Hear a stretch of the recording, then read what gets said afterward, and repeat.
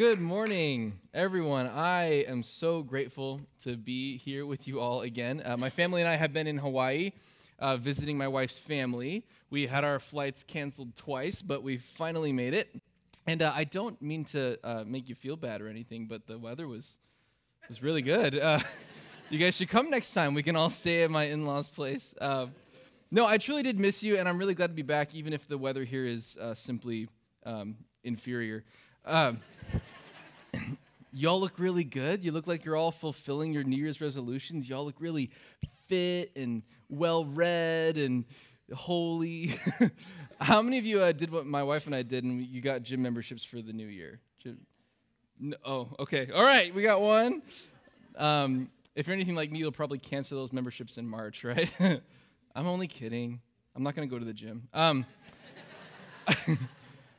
I love New Year's resolutions. I love making goals. I love planning and dreaming, honestly, probably more than I like actually following through on those goals. Anyone with me on that? Come on, don't leave me hanging. It's going to be a rough morning if that's going to be the case. Obviously, following through on goals and commitments is really important, but sometimes I wonder if the how we go about following through on those commitments is actually more important than the goals themselves. Because sometimes we can make or meet a goal but totally miss the point, right? Like if we think about fitness, like if we go trying to lose weight or go on a diet, right? We can meet a goal, we can see a number on the scale, but if we haven't picked up healthier habits with staying power, they're going to make us be healthier in the life that we have in front of us. What did we really accomplish, right? I think in the same way, when it comes to our faith, Jesus is probably far less concerned about what you can do for him, and he's probably far more concerned with how and why you go about doing it. Like we fast and we pray, not because we want to get good at fasting and praying. We fast and we pray because we want to connect with God. You know, something I've been thinking a lot about lately is how Jesus followers go about their lives. There are a lot of things that Jesus followers do things differently than the people around us. This is true. We have rhythms of worship and prayer, and we have certain moral convictions and charity.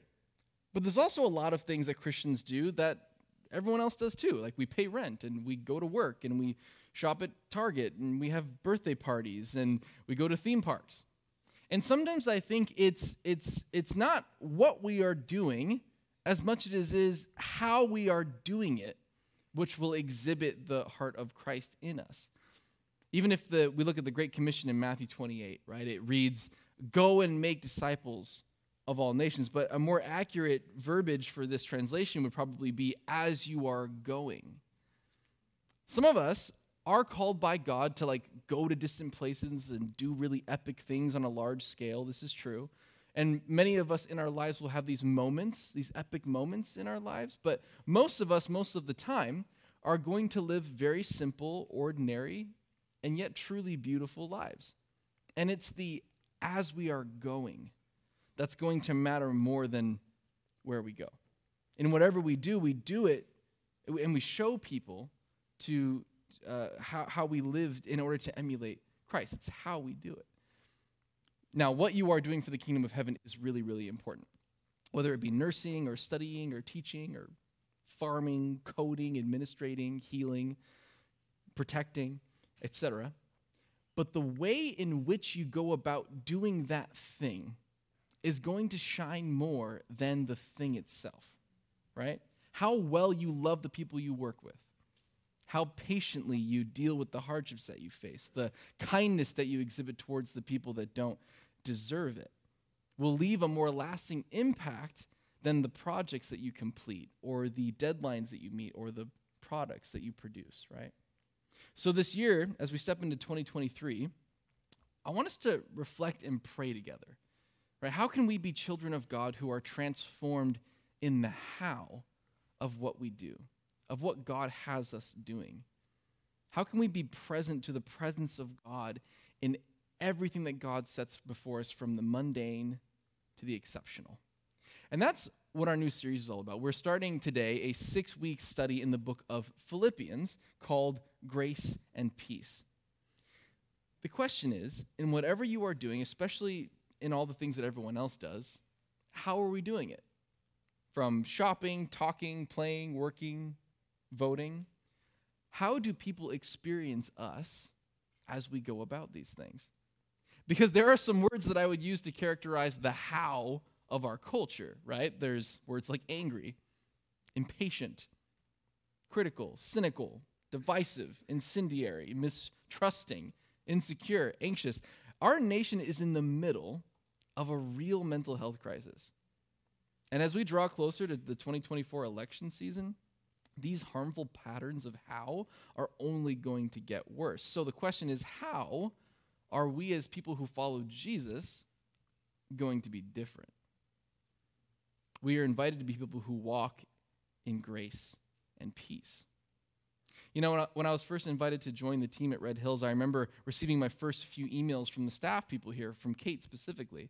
And if you notice, whenever you get an email from any of us, the signature on the bottom always reads, grace and peace. This has been a greeting and a blessing for Christians for thousands of years. And I actually remember the first time that someone spoke it over me verbally as a blessing.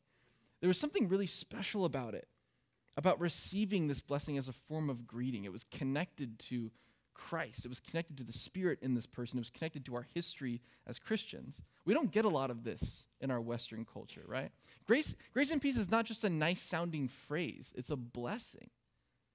And this is something we really, truly want for our church, to be reminded of God's blessing in our lives, to embrace the meaning of our lives from a kingdom perspective, to become mindful of who we truly are in this world, to be reformed in the how we go about the things that everyone else does, dressed in grace and peace. Because in our exceedingly anxious and angry world, if there's anything I know I need of more in my life, it's grace and peace. And in this book of Philippians, the letter opens, like many of Paul's epistles, with this blessing, grace and peace. Now, this word grace is the Greek word charis, which means delight which comes from the influence of God on one's heart and reflected in one's life. Isn't that beautiful? Delight which comes from the influence of God on one's heart and is reflected in one's life. And the word for peace is the Greek eirene, which means harmonious relationships absent of the rage and havoc of war. So when we say grace and peace to you, what we're really saying to one another is, may you experience delight that comes only from God for you and through you. And may your relationships be harmonious and free of rage. That's what we're asking. So before we jump into chapter 1, let's talk a bit about what the book of Philippians even is. We call it a book of the Bible, but this epistle is actually a letter. It's written by the Apostle Paul, who was a persecutor of Christians until he met Jesus, radically transformed, and then he became one of the most respected leaders and pastors in the early church. He was a missionary to a very large area throughout Asia Minor, which is modern-day Turkey, and he's writing this letter to a church in a city called Philippi. Now, about 80% of your New Testament is made up of letters like this one, which is actually kind of weird, right? That your Bible is made up of letters. At the time, it would have been really unprecedented for a religious community to document and canonize its letters from its leaders as works of theology and teaching. It was unique to Christians at this time. But because Paul was an apostle, he was someone who had been transformed, and who had met Jesus, the early church regarded Paul's writings as authoritative. But even so, he probably did not likely think that his personal letters to the people that he loved and the churches that he loved were going to be canonized in the scriptures. But this is actually of benefit to us, because we get to be the recipients of theology and teaching that is both of its feet firmly planted in the dirt we all walk in every day, directed at real-life people with real-life problems. These aren't just academic essays. These aren't words that are just floating above us in ideals. They are words that are targeted at specific people. They are tangible truths that we can mine to figure out the value for us.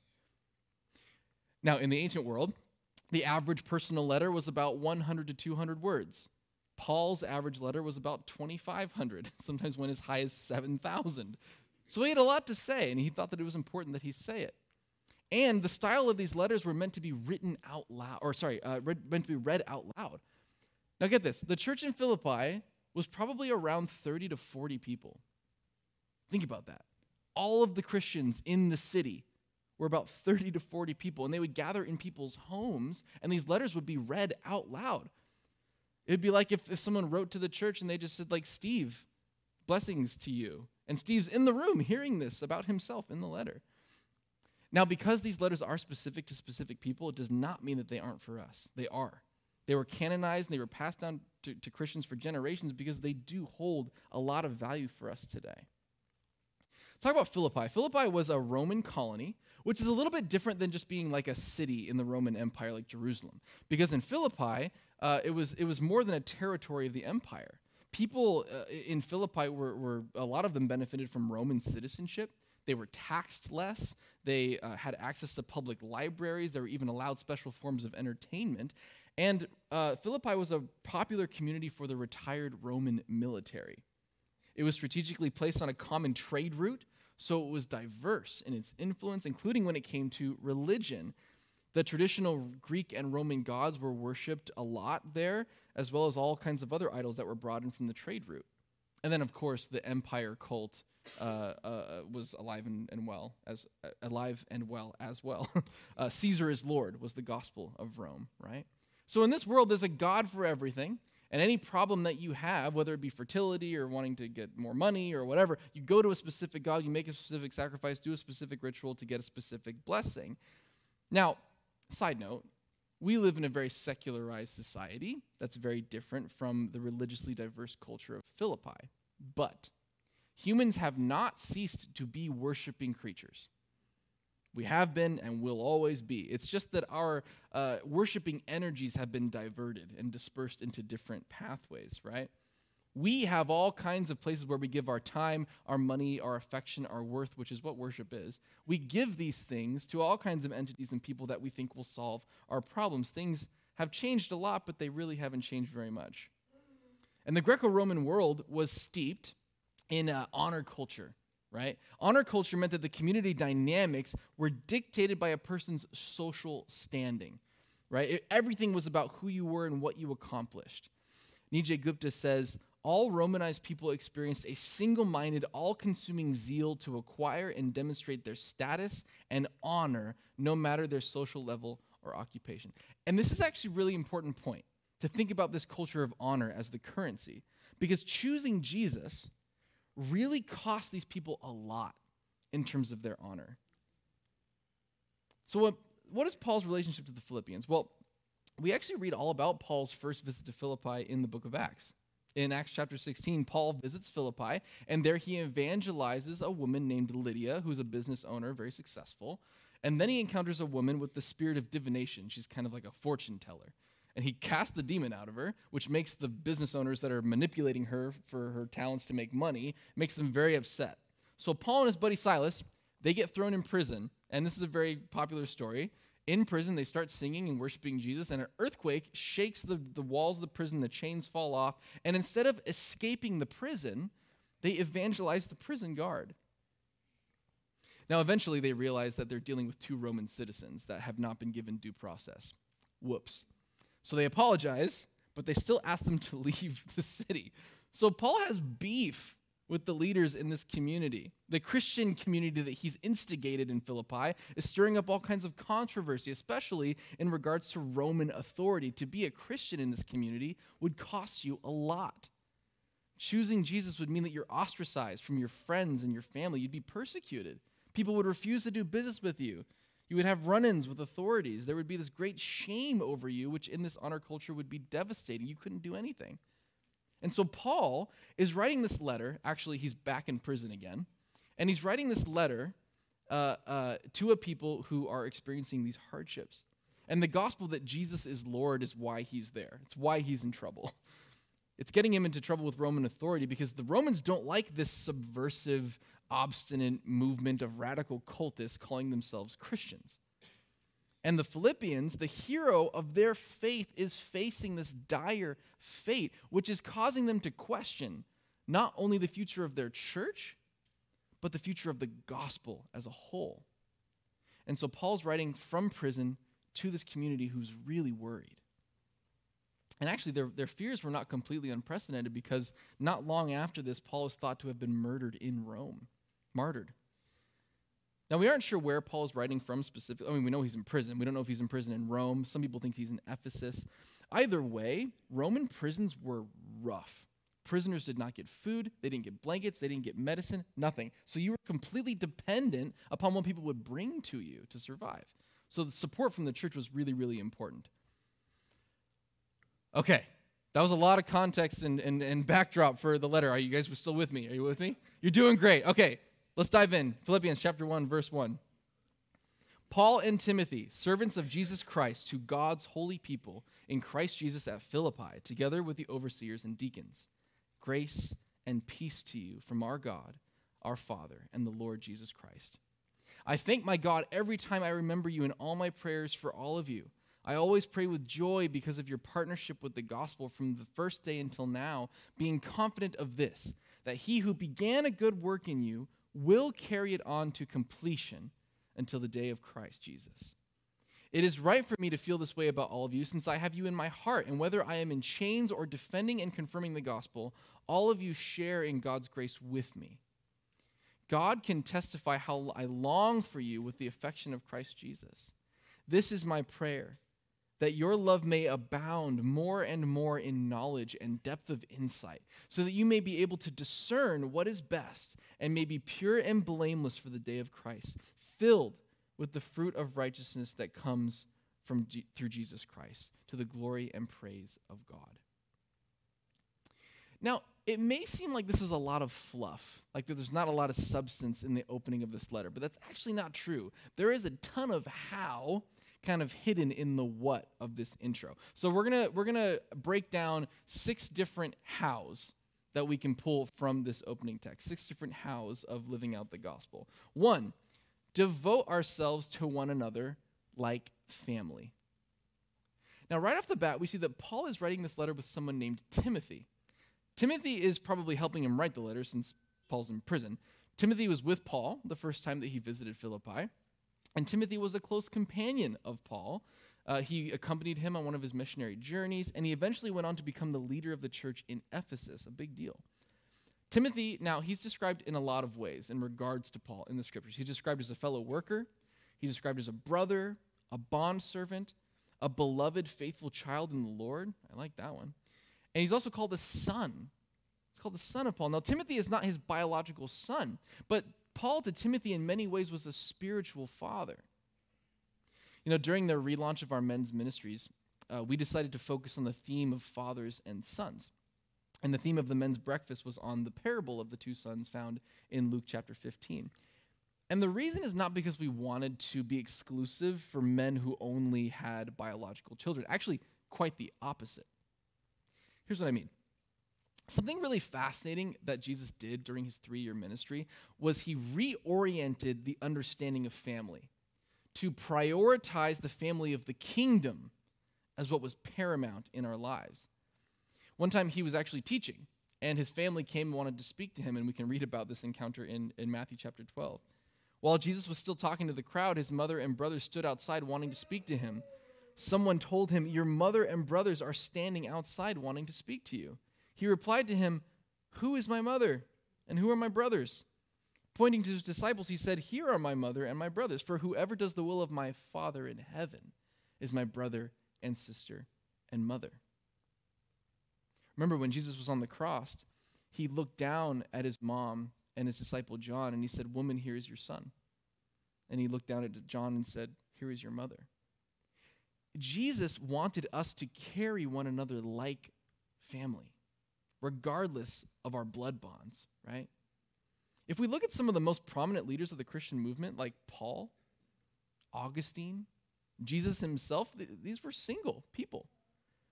We see people who have no biological children, and yet they devote themselves to the church as if it were their family, because it is.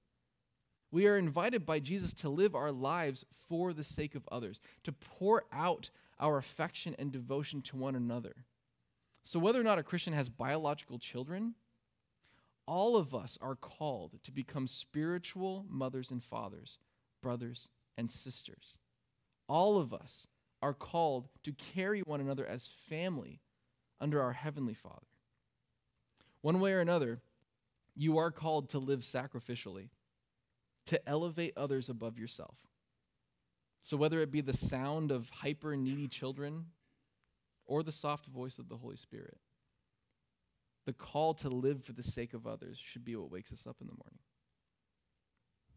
And I really do believe if the church in America is to survive, it will require that spiritual mothers and fathers seek out children of faith, and that children of faith seek out spiritual mothers and fathers, that we bear one another's burdens, that we learn from each other, and that we learn to love one another.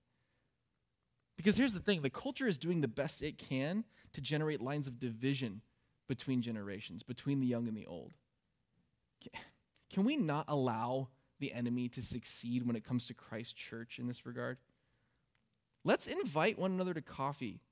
Let's invite one another into our homes, into our work, into our struggles, into our pain and our victories and our goals. The church is supposed to be a family that's stronger than the bonds of blood.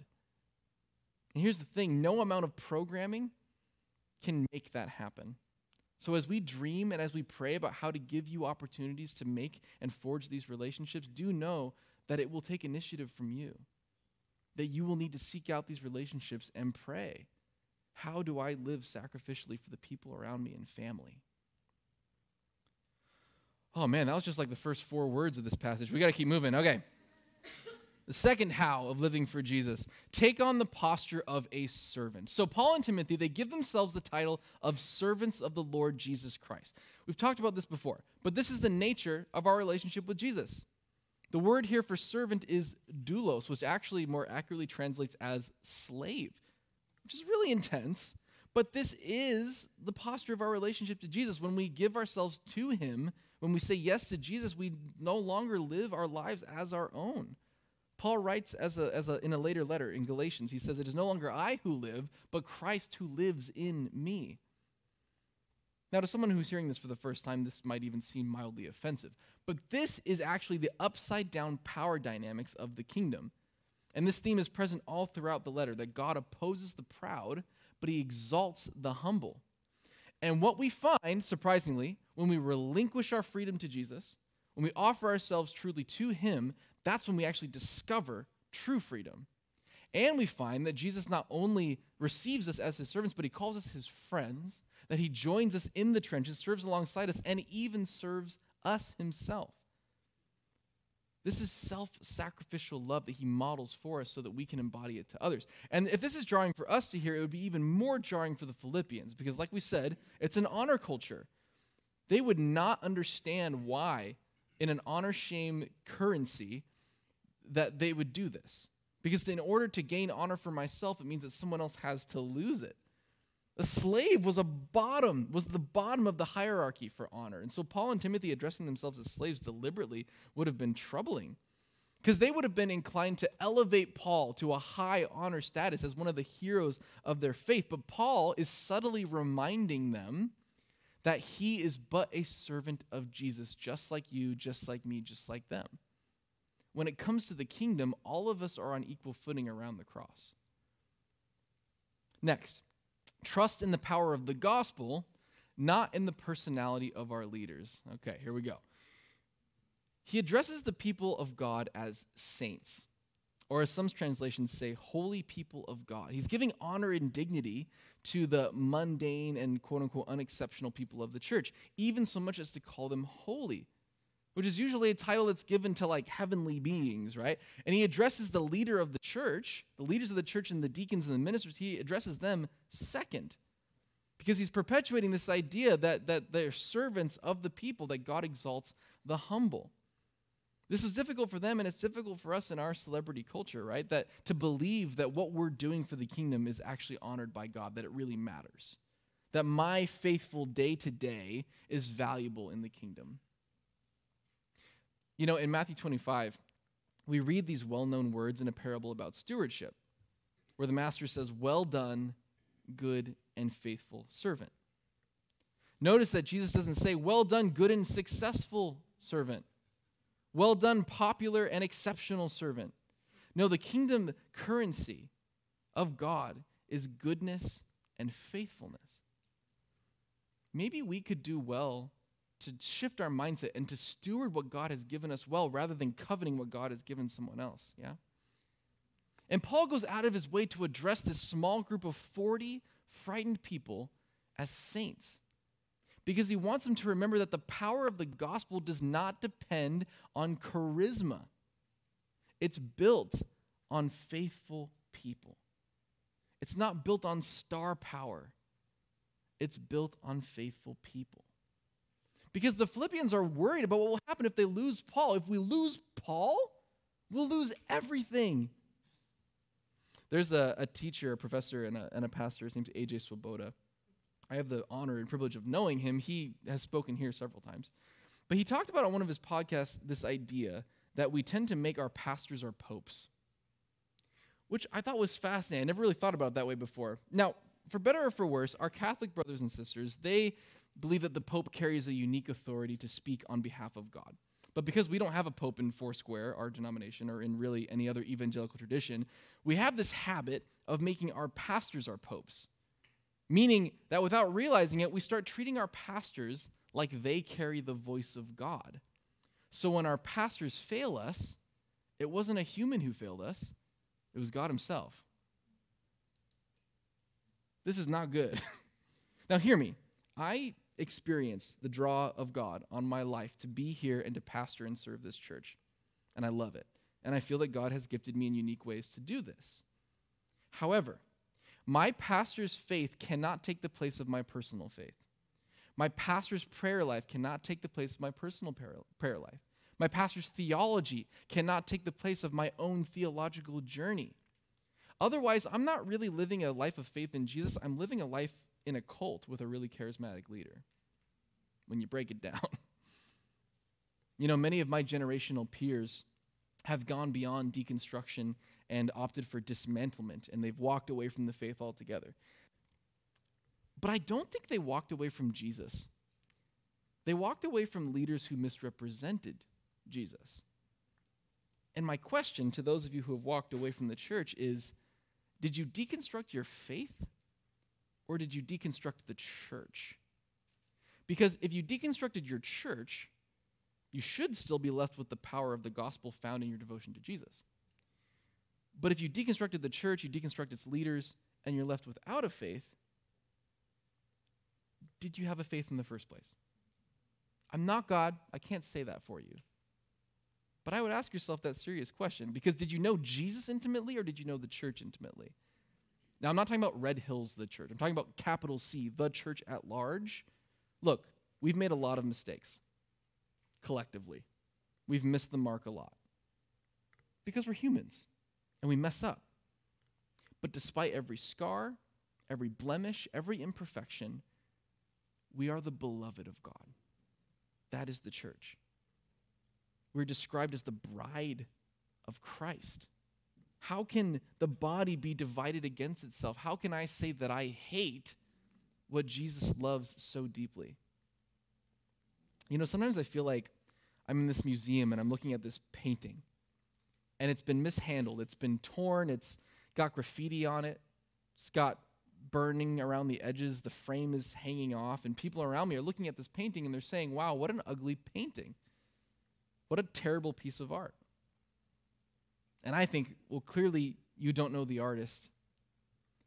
Clearly you aren't familiar with their work, because if you did, if you were, you'd know that what lies beneath the years of mismanagement is a masterpiece. Again, I'm not talking about Red Hills. I'm talking about the church. And so instead of walking away, I've chosen to devote my life to restoring and healing and taking care of this beautiful work, which has been gifted to us by the master painter. Because beneath all of the scars, beneath all the warts, it is truly beautiful, and Jesus loves it, loves us. All that being said, the church, our faith, is not dependent upon the quality of our programs or the competency of our leaders. If it were, we'd be in trouble. Listen, your role in the kingdom is way more important than you think. Like, I can teach from this platform, but will your coworkers know the love of Jesus if I crush it on a Sunday? No. Your coworkers will know the love of Jesus by the way you serve them. Do you think of yourself as one of God's holy people? Do you carry yourself like a saint of our faith? Here's the deal. You can, because it has absolutely nothing to do with how great you are. and everything to do with the power of Christ's love in you. Trust in the power of the gospel, not the personality of our leaders. Next, generously give and receive grace and peace. We've already talked about this, but this is truly the heart of the entire series. Paul says, grace and peace to you. And if we look at this letter from the Apostle Paul, our prayer is that we learn to walk differently from the culture around us. That's our prayer. That we would experience delight that comes only from our God in and through us, and that our relationships would be harmonious and free of rage. That's what we want. And listen, there are going to be many moments in our culture where that posture is put to the test. It will only be able to keep going if we abide in Christ. It's the only way. We take on his nature of grace and peace. And when we do that, we push back against this survivalism, tribalism, anxiety that's all around us. We pick up humility. We pick up grace and we pick up peace. Next, trust in the power of the gospel, not in the nature of our circumstances. In verses 4 through 6, he says, I always pray with joy because of your partnership in the gospel from the first day until now, being confident in this, that he who began a good work in you will carry it on to completion until the day of Christ. Do you feel the confidence in this? For Paul, it's not even a question, will he finish it? He knows he will. We just sang this song, Blessed Assurance, right? It's this choice that we choose to put our trust in the truth that God presents to us. You know, Philippians is known as the joy epistle, which is hilarious, considering that Paul is suffering deeply in prison and the Philippians are in the middle of a crisis, worrying about the fate of their movement. And it's called the joy epistle. You know why? Because Paul is trying to show them that the gift of perspective can change everything. That when your mindset is on the kingdom, there is literally nothing that can stand in the way of God's truth. And that perspective shift can allow you to endure anything. Nijay Gupta talks about this, and he says, the gospel, despite our assumptions and fears, is unstoppable. It is like a rushing river, unimpeded by persecutors, chains, and even the death of its leaders. Paul's not worried. He knows that the Romans can throw everything they have at him because the truth of Jesus does not rely on him. Having his perspective is what gives the church the mindset to keep going. Thinking is a very strong theme in this book. We need to set our minds on the things of Christ, on the truth of Christ. We have to shift our perspective. How we think about things is very, very important. If we aren't careful, if we get into the wrong mindset, our circumstances will determine whether or not we experience joy. And Paul is writing to them, showing them that their ability to experience gratitude and trust in the gospel, this is a perspective shift that can get you through the most dire situations. And he's proving it by being in prison, facing unknown fate while he's writing it. The last point, don't compromise the way of love. Don't compromise the way of love. This is how this intro closes out. And this is my prayer, that your love may abound more and more in knowledge and depth of insight, that you may be able to discern what is best and may be pure and blameless for the day of Christ, filled with the fruit of righteousness that comes through Christ Jesus to the glory and praise of God. He's asking them, keep the way of Jesus, even if it feels easier to fight fire with fire, continue to grow in your knowledge of love and the fruit of Jesus. He didn't tell them to grow in the knowledge of political rebellion, grow in the knowledge of guerrilla warfare, grow in the knowledge of strategic growth. No, he says grow in love because Jesus is coming back for that. He uses the phrase the day of the Lord, which is this idea, it's kind of apocalyptic, this idea that Jesus was coming back to completely fulfill all of the prophets in the Old Testament and establish his rule and reign completely on the earth. And because of this, there's this kind of sense of urgency in the gospel, but notice there's never a sense of like anxiety in the gospel. There's a lot of evidence that suggests that the apostles believed that Jesus would be returning in their lifetime. But this didn't seem to create a sense of rushing or hurriedness. It didn't carry an anxious energy. It carried a winsome, hopeful energy. He says that being pure and blameless is what God's looking for. And this is the idea that we don't stoop to the methods of empire when the way of the kingdom gets difficult. That's what pure and blameless means. It means we continue to walk in the way of Jesus, in the way of love, even when it gets difficult. Enduring in the gospel is a huge theme in Paul's writings and in this letter. Later on, he writes that famous passage that we can do all things through Christ who gives us strength. When he writes his letter to Timothy, he says, I have fought the good, worthy, and noble fight. I have finished the race. I have kept the faith. Endurance in the way of Jesus is difficult because it's always really tempting to take the low road. He says to grow in love, which the word here is agape.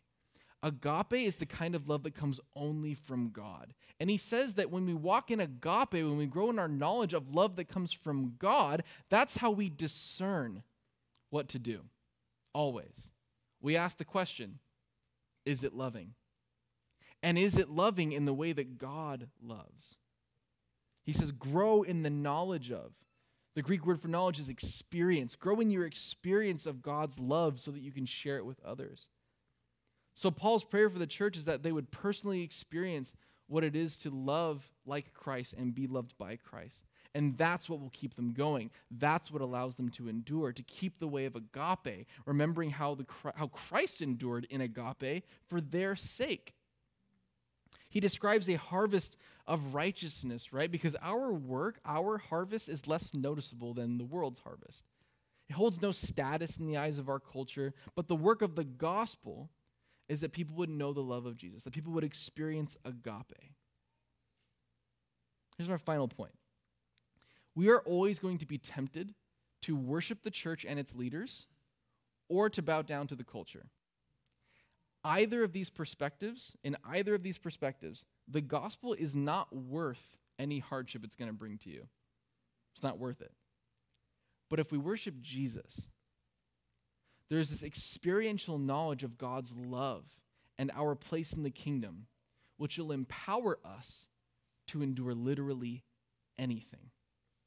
Because we aren't chasing the same things the world's chasing. Our gauges for success are not the same as the world's. We're not chasing our own glory, we're chasing the glory of God. Which is why we come to communion. And you want to get your elements out? I left mine down here. After Advent, we decided to keep the table here. It had our Advent candles on it. And I asked that we put communion elements on the table. And this is intentional. Communion, Christ sacrificed and resurrected. This is the center of gravity for everything that you will do in your life as a Christian. Every sermon that's preached from this pulpit, hopefully, God willing, any worship that we do, any prayer that we say, anything that you experience outside of these walls, the center of gravity is Christ crucified and resurrected for you, for us. When you ask the question, how do I keep going? How can I possibly endure? How can I continue to choose the way of agape, of self-sacrificial love? How can I keep doing this? It's beating me up. We remember how Christ endured, how he took up agape for our sake, and he endured all the way to the cross. Perspective. Christ did it. Christ exhibited this kind of love. And when we take the elements of communion, when we receive this, we receive agape. Because we know that we are incapable of giving the world agape on our own power. We're not capable of loving and extending the grace and peace of God in our own understanding, but through Christ and Christ crucified, through his example of love and sacrifice, through the empowerment of the Spirit and the fruit that comes through abiding in Christ, we can do anything. We can endure anything. So let's open our elements together. Christ, on the night he was betrayed, he took bread and he broke it.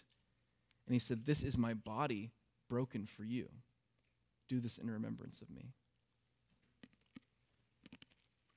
And in the same way, he took the cup and he said, "This cup is my new covenant in my blood shed for you. Do this in remembrance of me."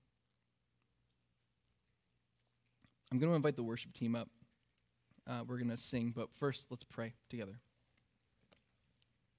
If you want, you can hold your hands in a posture of receiving, like so. Jesus, we ask for your grace and for your peace. We ask that we would be given the strength to endure in your love. that we would be able to continually choose your way and not the world's. We ask that we would be a light, that the how of what we do would shine brightly, and that you would be glorified in it. Would our lives speak to what you have done for us? And may we give a glimmer of that hope to those around us. We love you. In your name we pray. Amen.